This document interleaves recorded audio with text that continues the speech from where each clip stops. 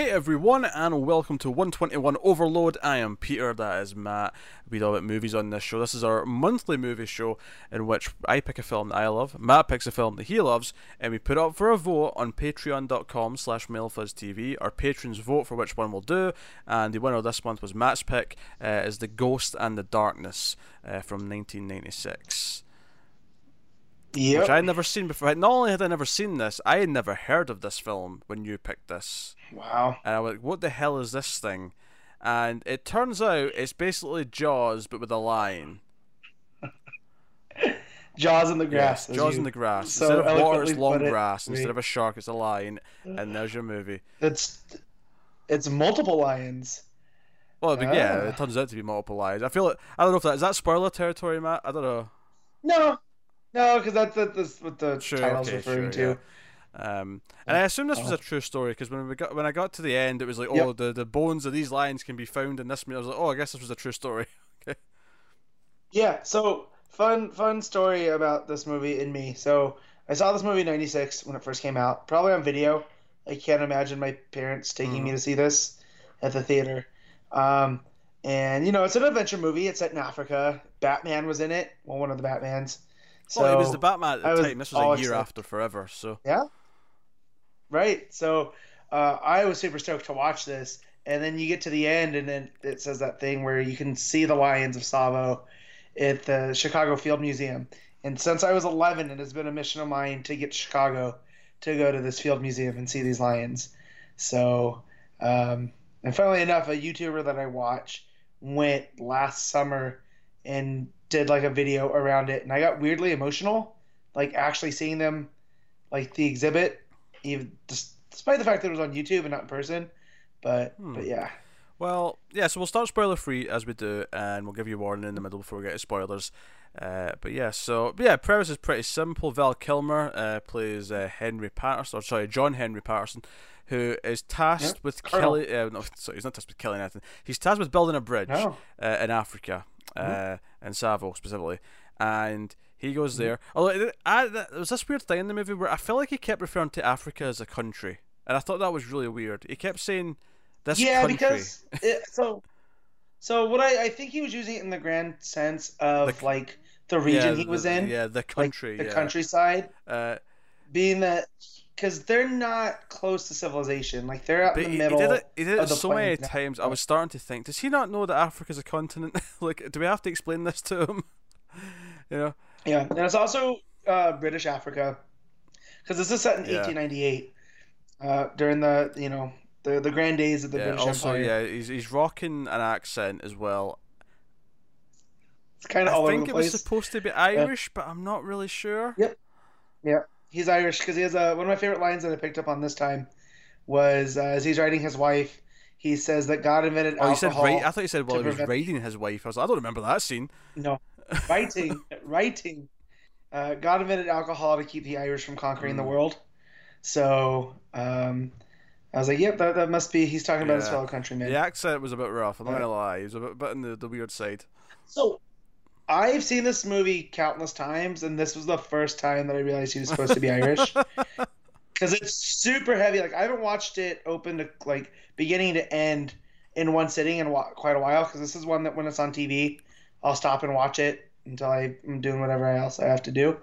And it's very strong in the beginning, but by the end, he's just kind of Val Kilmer. So it's yeah. Well, Torment pushes you through it, and you lose your accent apparently. But so he's there to build a bridge. He's done this before in other countries, and he comes to Tsavo to build a bridge. Tom Wilkinson hires him, who's an awful person, by the seems of it. And while he's there, he's befriending the locals. There's a lion attack. He actually quickly kills the lion. And the comparisons to Jaws, this is where I really started comparing it to Jaws, because all I could remember was all I could think about, because the entire all the workers who are there to build the bridge, the local people, they all start cheering. This really sweet music starts playing, and all I could think about was the scene in Jaws where they've killed a shark, not the shark, and Quint's over on the boat laughing. That's all I could think about during this scene. And I'm like, this is basically just Jaws, but in the grass. So basically, lion attacks keep happening. There's two big lions, and eventually the Quint of this movie, Michael Douglas's Charles Remington, comes in, and that's kind of so they team up, and this is kind of the Brody and the Quint teaming up to take on the Lions. Yeah. So Kilmer's character is basically Brody and Hooper in one package. Because I was watching this with my wife, and she started to pick up on the Jaws in the grass aspect as he's naming. So he's sitting on the front of a train with the it's someone that was sent ahead of him. I wasn't quite sure what his role was, and he's naming off all the animals. And the guy's like, "Oh, you've been in Africa 24 hours. I've been here for a year, and you already know more than I do." So my wife's like, "Wait, is he supposed to be a biologist, or is he building the bridge?" I was like, "Well, I think he's both," because they build up the fact that he's this big game hunter, and he's used to dealing with animals in these climates. So, but yeah, they get around that pretty easy with him as both of those kind of characters. Well, yeah, pretty much. So obviously you like the movie, you picked it, and it sounds like it's a very personal movie to you. I thought it was just okay. Basically, yeah, I mean, honestly, kind of mediocre overall, if I'm honest. Like, it does drag it. Again, this is the first time I've watched it all the way through. My first thought was the opening 10 minutes you could just cut out of the movie. Like the whole scene where he goes to Tom Wilkinson and he gives him the job. I'm like, I don't really need this. You could just start with him arriving and just get all this from context and a little bit of exposition here or there. It's too long, far too long. Yeah. Also, Michael Douglas' character doesn't come in until super late. You know, I feel like he would have been kind of needed earlier. Also, when I was a kid, he was like my favorite character in the movie. As I get older, I'm just like, yeah, that's not a good character at all. Like, he's just kind of there to be like this gruff American, know-it-all. I don't get a whole lot of character from him, bizarrely. Like, I feel like they forgot to develop what the character was supposed to be, so he's just kind of going through the motions of this outsider who's like this big hunter.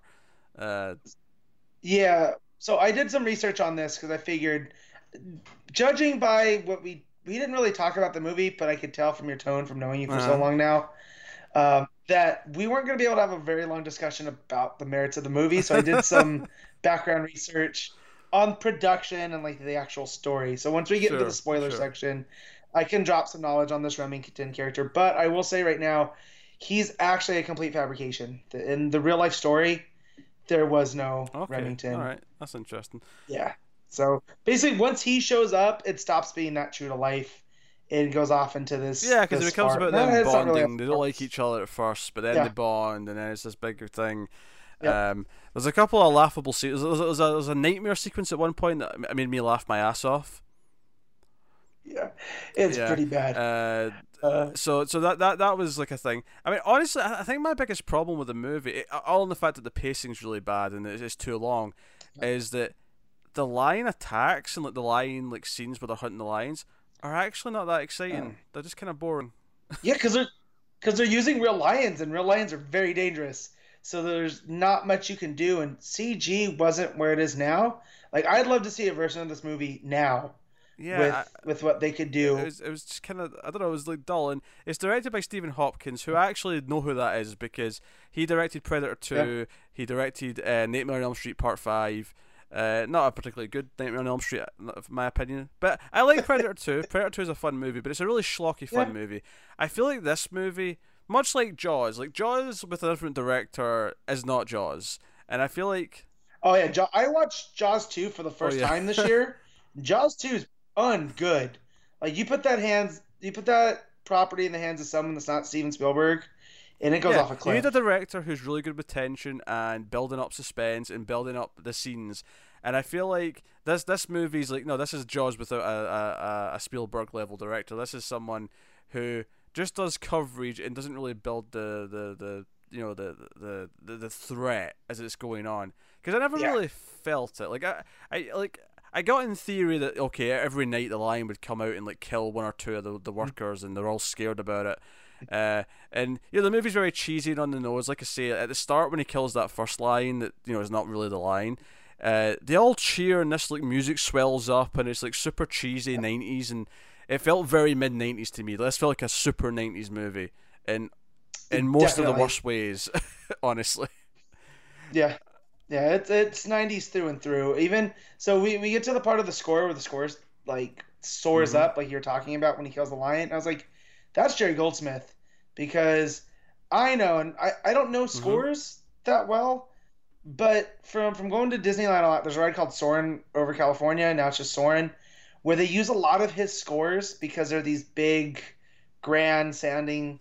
And I've heard that score in there before, and I went, "That's Jerry Goldsmith." And I looked it up, and sure enough, and it's very indicative of that time period because he also did the score, I think, for Air Force One, which is around the Mm. same era and whatnot. So actually, that's a movie I should add to the list of stuff for Um, Overload. like obviously Jerry Goldsmith's a fantastic composer, but it feels out of place in Yeah. this movie because it feels like the first half hour of the movie feels like it's going for this. Oh, he's this great white hunter who's come to the village and everyone Yep. loves him because he saved us all. And it does feel kind of like that. It's like this is a movie set in Africa, but it's like two white guys who are Hmm. the main characters. So it's very much Yeah. a product of, well, the last 100 years of cinema, I guess. But Yeah. Well, I mean, it's very much an imperialist story, being that like he was yeah, sent by Britain to build this bridge in but British this is where I'm Africa, getting up and with the music though, is that it feels out of place because I feel like no, like again, compare it to Jaws. Jaws has dun, dun, yeah, well, there's that's yeah. tension. And with Jerry Goldsmith, I don't feel tension. Like I said, there are these big He does soaring. wonderment, he does adventure, and Yeah. like I feel like trying to sell this as an adventure movie is kind of the wrong tone to go with. Yeah. It should have been a thriller, um, like a horror Yeah, and thriller. it is Like you should have. technically by what's Yeah. happening, but But you don't. But you yeah, don't feel it, and that's why. So I think I keyed into it as a kid because I was a kid that was afraid of scary movies. Like I wasn't mm, allowed, so I had this mentality. And so this and like Anaconda would put me right up to the edge that I was allowed to watch. You know. So I think I pull more towards the adventure, and that's what I love about this movie. Not so much the lion attacks, and plus the all the history that it's based on is right in mm, my niche. But I totally get what you're saying. Like there's very little tension. I found myself like just going through the yeah. paces of all right. Well, when are we gonna And find how many more times is the lion gonna sneak into the And it's not that camp? I can't enjoy You some of know? these things, but I typically don't like some of the tropes here of movies set like in the past of when he sits down with the letter and he's like writing to his wife and he's like, oh, Yeah. things are getting tense here, and I mean I'm not even doing an Irish Yeah. accent, I'm just doing an English one, but No. like things are getting tense here, the men are getting scared, but I'm doing my best, I'm trying my best, I hope I long to see my newborn son, the first chance I can Yeah. get, my beloved, and I'm like, shut up. Let's get on with the plot. Yeah. Gotcha. Yeah, I would love to see this because this concept, the Lions of Sava, has been made into movies like 3 or 4 times. I think this is the most recent, but I definitely would love to see like a Blumhouse version of this where A it's a little Blumhouse more version, ghastly oh with the my. lion attacks. Yeah, yeah, yeah. It was a low budget, right? But still, the stuff you can do with a low budget I don't know, if you want the CG now line, Matt, you're versus going to have to go bigger 96. budget than Blumhouse. Okay, maybe okay. What's a production that's a little bit bigger than Blumhouse that does horror? They kind of cornered that market. Yeah, I feel like you're looking at like Oh, you Lionsgate know or what? something at that point, but Well, I don't want Del Toro, but give me one of Del Toro's guys and his production company, and then you can get the good set design, the CG lions, and then tell the story a little more to yeah, life, I feel like man. the movie as well, like it does this thing where they talk about the lions as if they're not really just lions. They're otherworldly. There's Supernatural. supernatural elements to Mhm. them. They've got this fire in their eyes. It's not. They work together in ways that lions don't work together. They are the biggest, the baddest, and the most interesting lions of all time.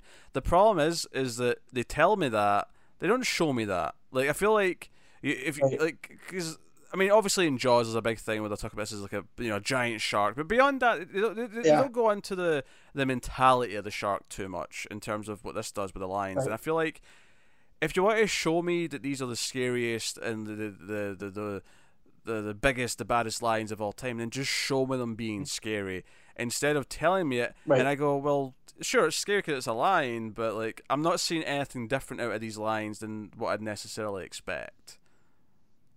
Well, the one part that gets me that I would agree with almost all the other ones except when they attack that at that one Mm. night and and one of them climbs up onto the roof and then jumps down on him. Or that was actually in the day. The night scene's a different one, but they have the same kind of Mm. thing. Because as far as I know, the way that lions hunt is not they're not necessarily ambush predators like that. So if that had really happened, I could see how the locals would think like, oh no, these are evil spirits. These aren't actual Yeah, that's fair. lions. I guess what I'm saying is that But in the filmmaking, they're not selling me on the presence of them as mhm. much. Well, yeah. So I the way that they do a lot of it is you're getting the lion's POV, which is weird. Because if you want to sell on me that they're supernatural, you have them just kind of appear, right? There's no sign, kind of like I don't want to say like the dinosaurs in Jurassic Park, because that's a little bit too far. But you're not kind of like the raptors during that scene where they get Mm-hmm. Muldoon. You really, but again, that's That's Spielberg. true. He's a Yeah, we're back to master, Spielberg. um, right? But um, but how when they get Muldoon, you don't even really see him until it launches at him. And you could kind of do that with these lions where you're not even aware that they're watching you until it's too Yeah, late. I feel like in my head I can see like a scene where someone's in the long grass and they know something's there but they Mm, can't quite see it, and then there's yeah, just a giant slow motion shot of a lion jumping at them. Like that's yeah, like a thing I could see in my head. But I mean, and I get yeah. again, I know that you So can't just do that with a lion, but yeah, well that's what kills me is the lion attack scenes here are almost comical because how bad the editing and however they got these lions to attack that way. It's just like that dream yeah, sequence you were it's talking very about. choppy because they have to. Yeah. Because they've got real footage of lions, but obviously can't have the lions anywhere near the Mhm. actors, so it's a lot of Right. really choppy close-ups and various things. Yeah. It's Which I find a little bit charming because it is a mid '90s movie, right? But I totally get the problems with I it. feel like maybe if I saw this as a kid, I might have some sort of nostalgia and it Yeah. might work for me better. But as someone watching it for the first time in 2018, it's not offering me a whole lot. And I can't blame you, and this is why I did Yes. research for the spoiler section, because it is one of those ones that I am deeply nostalgic for, and I recognize it for all Yeah. its I mean, flaws. worth mentioning, But Emily Mortimer's got a small role. She's the wife who's left behind yeah, in jolly old London town. And but anyway, so yeah, we'll give the spoiler warning. I think we'll go full spoilers from here on out for the Ghost in the Darkness, which is obviously what they call the lions. The locals, that's what they call them. yeah, So yeah, I want to talk about this nightmare sequence. So after he's had some encounters with the lion, and the men have all like sort of abandoned and they're leaving because they're scared. He has this nightmare, and it's really obvious it's a nightmare as soon as the threat appears because his wife and child yeah, arrive in the train. They get off and they're looking for him, and he sees them from afar and he starts running towards them through the crowd, the busy train station crowd. And then you see the lion like slowly like prowling from the grass over to the side, and I'm like, okay, this is a nightmare. Then it's not real. But the entire thing, like no one else is noticing anything, no one else is reacting. The lion just is yeah. running towards her and like jumps at her like on the platform at the train station, and it's just the most ridiculous, silly thing. I was laughing the entire time. It's probably the most animated I got Yeah. throughout the whole film was this ridiculous nightmare scene. Yeah. It's pretty funny. Because I went back on it and I remember watching it for the first time going, oh no, but I was also 11. So you're going, oh no, he just killed the one lion and now it's coming back for vengeance. And then, yeah, no. Once everyone else starts not reacting, you realize something's up. And then when it takes her down, it's so choppy that it's kind of Yeah, funny. the other thing as So, well, of course, is that yeah, they eventually kill one of the two lions, and then I mhm. knew that Douglas was going to go because they had to even the odds. Like the other Oh, lion was going to even the yep, odds, so he dies, kind of in yep, a weird way as well. He's just kind of like missing from the tent, and they find like evidence of blood, yep. and it's like that's weird. I feel like for his character, he should have a bigger send off. I wanted him to go out like Liam Neeson in the Gray. You know how he puts the bottle glass between his fingers, like Wolverine, like you see in the trailer. That's what I. So I was so stoked on the character when I was younger because he's like Alan Quartermain. He's the big game hunter. He's seen it all. He knows the tribesmen. Like he's friendly with them and speaks their language, and you get the him and Kilmer clash heads because they're both really good at their jobs and they don't want to budge on either to do it the other guy's way. But like you said earlier, they end up Yeah, like they almost don't clash becoming enough though, friendly. because I feel like right from the start, Yeah, Remington's like, "Hey, you can come and help hunt the lions because once I leave, you still have to build this bridge, and if you come with me, you'll still have the respect of the locals, as opposed to like being seen as the coward who couldn't solve the problem." And I'm like, so he's already been very considerate of him, and which is interesting because it's different than normal, but.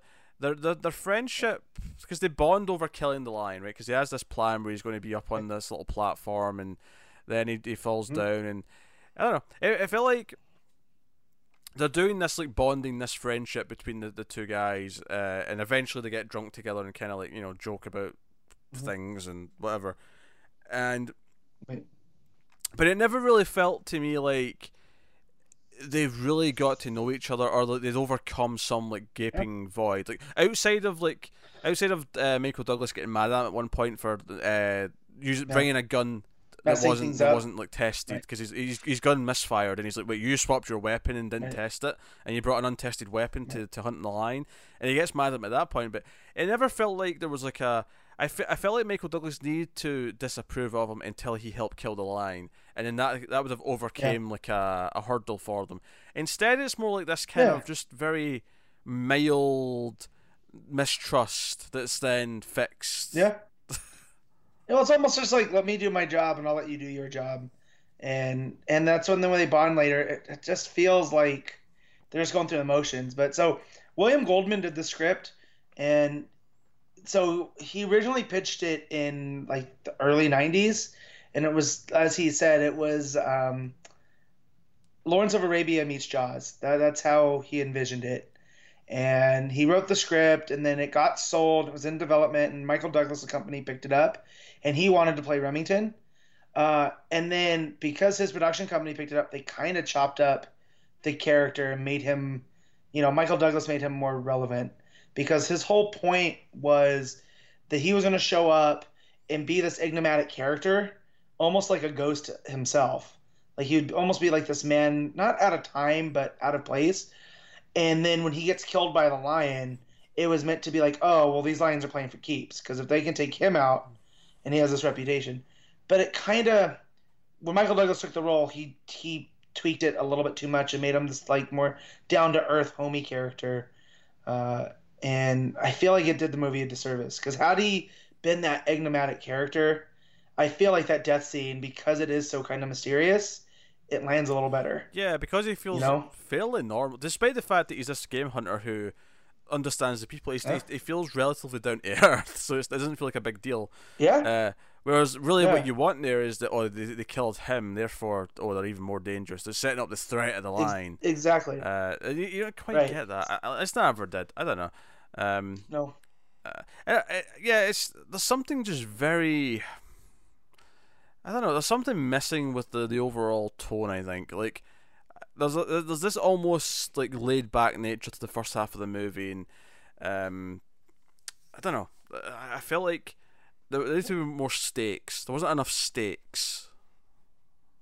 Yeah, I mean, because they are building that bridge, and there's all the people, and so in the real story, the real Kilmer's character, his name again is John.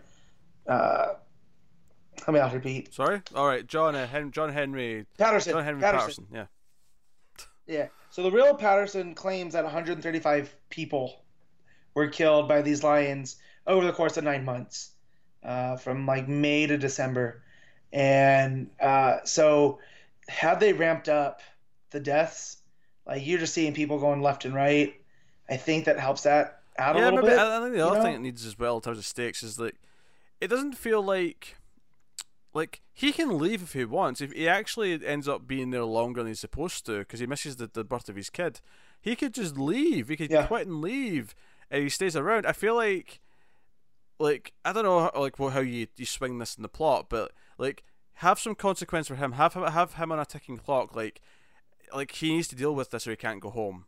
Like he doesn't get to go home until he's dealt with this, or or he doesn't, whatever. I don't know, like, but just something a bit more personal where instead it just kind of feels like he's determined to do it, and that, I mean, that can be good as well as the idea that he's just driven. He's like, like, no, I have to solve this problem, otherwise, for just out of self-respect, like I have to do this out of pride.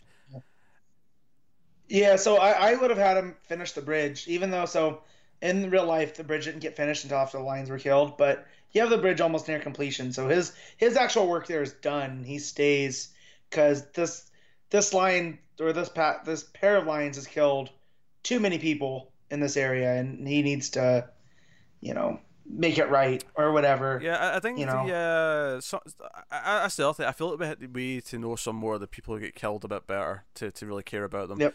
Well, obviously Michael Douglas gets killed, but like before that, I mean, when it's really setting up the lines, like there's the assistant doctor guy, the Scottish guy who, I mean, he's okay, but like I never really felt like I got to know him beyond just a couple of pleasantries. It wasn't like he was super known. Yeah. He was recognizable because we'd seen him a few times. I felt like maybe some more likable characters who maybe get offed would have been a way of doing that. One of the workers there that gets killed after he says he's killed a lion with his bare hands, and then you see that the lions dragged him out and killed him, and whatnot. So yeah, I mean, I think there's ways to fix it, but again, yeah, I think you summed up. See, when you said it's going through the motions, that's kind of how I felt about the whole thing. It just felt like it was just going through what it's supposed to do, as opposed to actually really grabbing me and like pulling me in and saying, "Here, these lions are predators, and there's all this suspense because they might strike at any time." And despite the fact that that's technically the plot, they might strike at any time. I don't know. I honestly, I think that one of the biggest problems is that Patterson's a really dull character. He's really uninteresting. Yeah. Yep, he is. He's supposed to be this great hunter that spent time in India and dealing with tigers, but I never get that vibe from him. Like, I kind of feel like he's always out of his depth. Even though he's supposed to be good at what he's doing, he seems like over his head, which you don't want to do. Yeah, and it'd be fine if the plot acknowledged that, and it was like, no, it was about him proving that he wasn't out of his depth. Like, that could be a story, but right. I never felt that. Never felt that either. Yeah. So some real facts about these lions, right? So they were in the movie. They're these big, what we think of as lions. They have the big manes and whatnot. But in this region, the male lions tend to not have so many have manes. Either they have no manes at all, or they have very small tufts of manes because it's so hot. So these ones were going around maneless, killing people, which you would think you could notice something with a big mane coming at you, but the fact they were able to do it, I guess, added to their stealth a little bit more. Now, this is all from Patterson's book that the movie's based on. And then secondly, they were larger than normal. They both were over 9 feet long, which is super huge for a lion. So the fact that they had these big, huge, stealthy lions, that's pretty big for most animals, to be fair. Yeah, but for the most part, like, I don't know if you've been to a lot of zoos and stuff. Like, lions they're big, but they're not as big as you think they would be, right? Like, they're more compact. You can tell they're these big, muscly creatures. So the fact that you have these super-sized ones now, from nose to tail, being 9 feet, like, yeah, I can imagine being in 1898 coming across these and being completely having your mind blown. But the fact that Patterson still stuck through and he killed both of them, and in fact, it took the second one that he killed. So he killed him within a span of 20 days. Finally, one was in like December 9th, the other one was December 29th. The second one took 3 days and over 9 bullets to kill from those high-powered rifles. So, like, you just think about that. Like, and it colors my opinion of the film a little bit differently, knowing all this now, that, like, the real story is almost better than what is given in the movie. But yeah, like you could almost do like the final half of the movie should just be like him on his own tracking the lion who's wounded and like try to put him down. Like, you could do like a more almost Werner Herzog Man versus Nature kind of take on it. Like that'd be way more interesting. Werner Herzog's Ghost in the Darkness. I could go for that. That would be, because the according to Patterson, the second lion died while still charging him. Like, it ran him up a tree. and he finally shot it, and it died up in like gnawing on a tree branch trying to get to him. So now that you say that with Werner, I could kind of see that movie. It's a shame we can't have You know? Klaus Kinski playing the role, because it may not have been accurate to who he was, but I feel like Klaus Kinski versus Lions would have been a movie I'd watch. Yeah. And didn't Herzog actually hate Kinski at a certain point? Oh yeah, they had a love-hate relationship, but yeah, so you could see him putting in there against real Lions and going, just deal with it. The fear's real. You'll be fine. Right? Yeah, this is the thing though. I feel like Kinski was just crazy enough that he'd before that. He'd be like, yes, let's make it real. Yeah. Yes, like actual lions. Yes. Can I ride the lion? Like, you know? But yeah, so this one's definitely a movie that I still enjoy. Like watching it through this time, it's still one like it didn't sour to me, but I definitely saw its flaws a little more than normal. But I think that's just from watching it all the way through again. And man, the pacing, like you said earlier, when you watch it in chunks, you don't notice the pacing, right? Because that's not what you're watching. You're watching scenes. But here, it feels like two different movies. Once Remington shows up, it becomes a different movie. Yeah. It does feel like it changes. So yeah, I don't know. It's just a little bit dull. Pacing's quite poor. Uninteresting main character. It's hard to get motivated to root for him. It's hard to get motivated to root for anyone, to be honest. It's a really laid back like Jaws knockoff, and I get that it's based on a real thing, but that's still kind of what the movie's doing. It's very much a Jaws knockoff. Well, that's from its inception. Even Goldman, the writer, said that it was, it meets Jaws. It's like one of those. I feel like Jaws and Die Hard are two movies where you can go, it's this mixed with Jaws or Die Hard. Like I'm trying to think what's a movie that's Die Hard in a whatever. I almost said Die Hard in a building, but that was Skyscraper and Die Hard. So, Yeah, it's weird. It's weird to me you said Skyscraper first out of those two. Well, I know because I was the joke when Skyscraper came out was it's Die Hard in a bigger skyscraper. Yeah. So, but I was trying to think there used to be some really good. Is, Die Hard meets Jaws, since you keep saying those two. There's a way to do it, and we'll figure it out. Let's not cut that out. Cut that out. We'll do that. But yeah, so yeah, I think we should rate the movie. I think this will be a shorter episode than we typically hit, just because I feel like there's not a lot to really talk about beyond what we have done. Like like I say, characters are not very interesting. It's very laid back. I think the direction's like serviceable at best. Yeah, like I do feel like the director captured the spirit of Africa because we get a lot of these beauty shots of the surrounding area. Yeah, but it's the action and the character, the character interaction that doesn't click. Yeah. So. Yeah. But hey, if you guys want to talk to me about this is one of my pet things. Like after I watched this, I started looking up when we can go to Chicago. So I think we're gonna go next summer. Catch a baseball game at Wrigley Field and then go to the Field Museum because I need to see these lions. Yeah, I feel like when he's going into the grass, it should feel like going into no man's land, like it's completely dangerous. And I never felt like it was, not until they got to the line. Like. Well, you summed up. It kind of lacks stakes. Yeah. Like you never feel like Patterson's that in. Again, I mean, danger. not to keep compared to Jaws, but just this is a big thing in Jaws. The minute someone's foot touches the water in Jaws, you're like, oh no, that's dangerous. And I never got that feeling in this. I never got that feeling. As soon as they're in the grass, oh no, terrible, dangerous. So, right. So what are you rating it, Pete? This may seem harsh. It's below 5. Yeah, I'm going with a 4.5.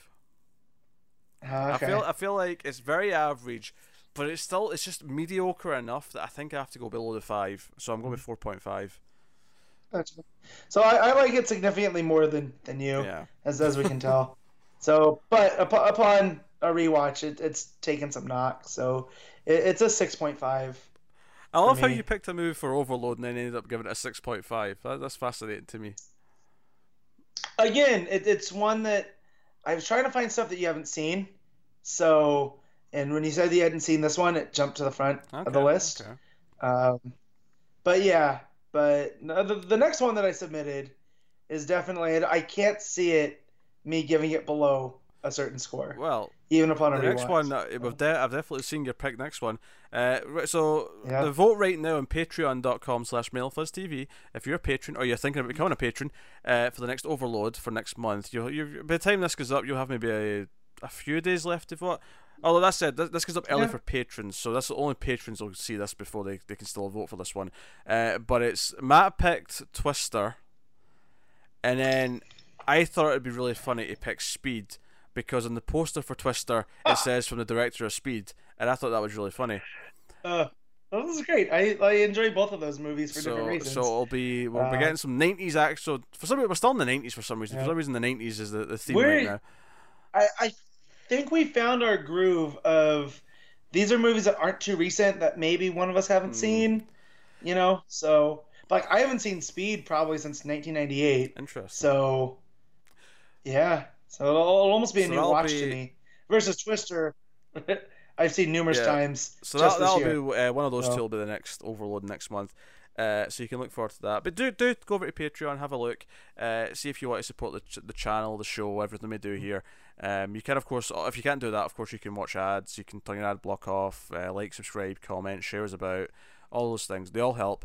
But that is us. Get us on Twitter at mailed_fuzz for channel updates and to ask us questions and the like.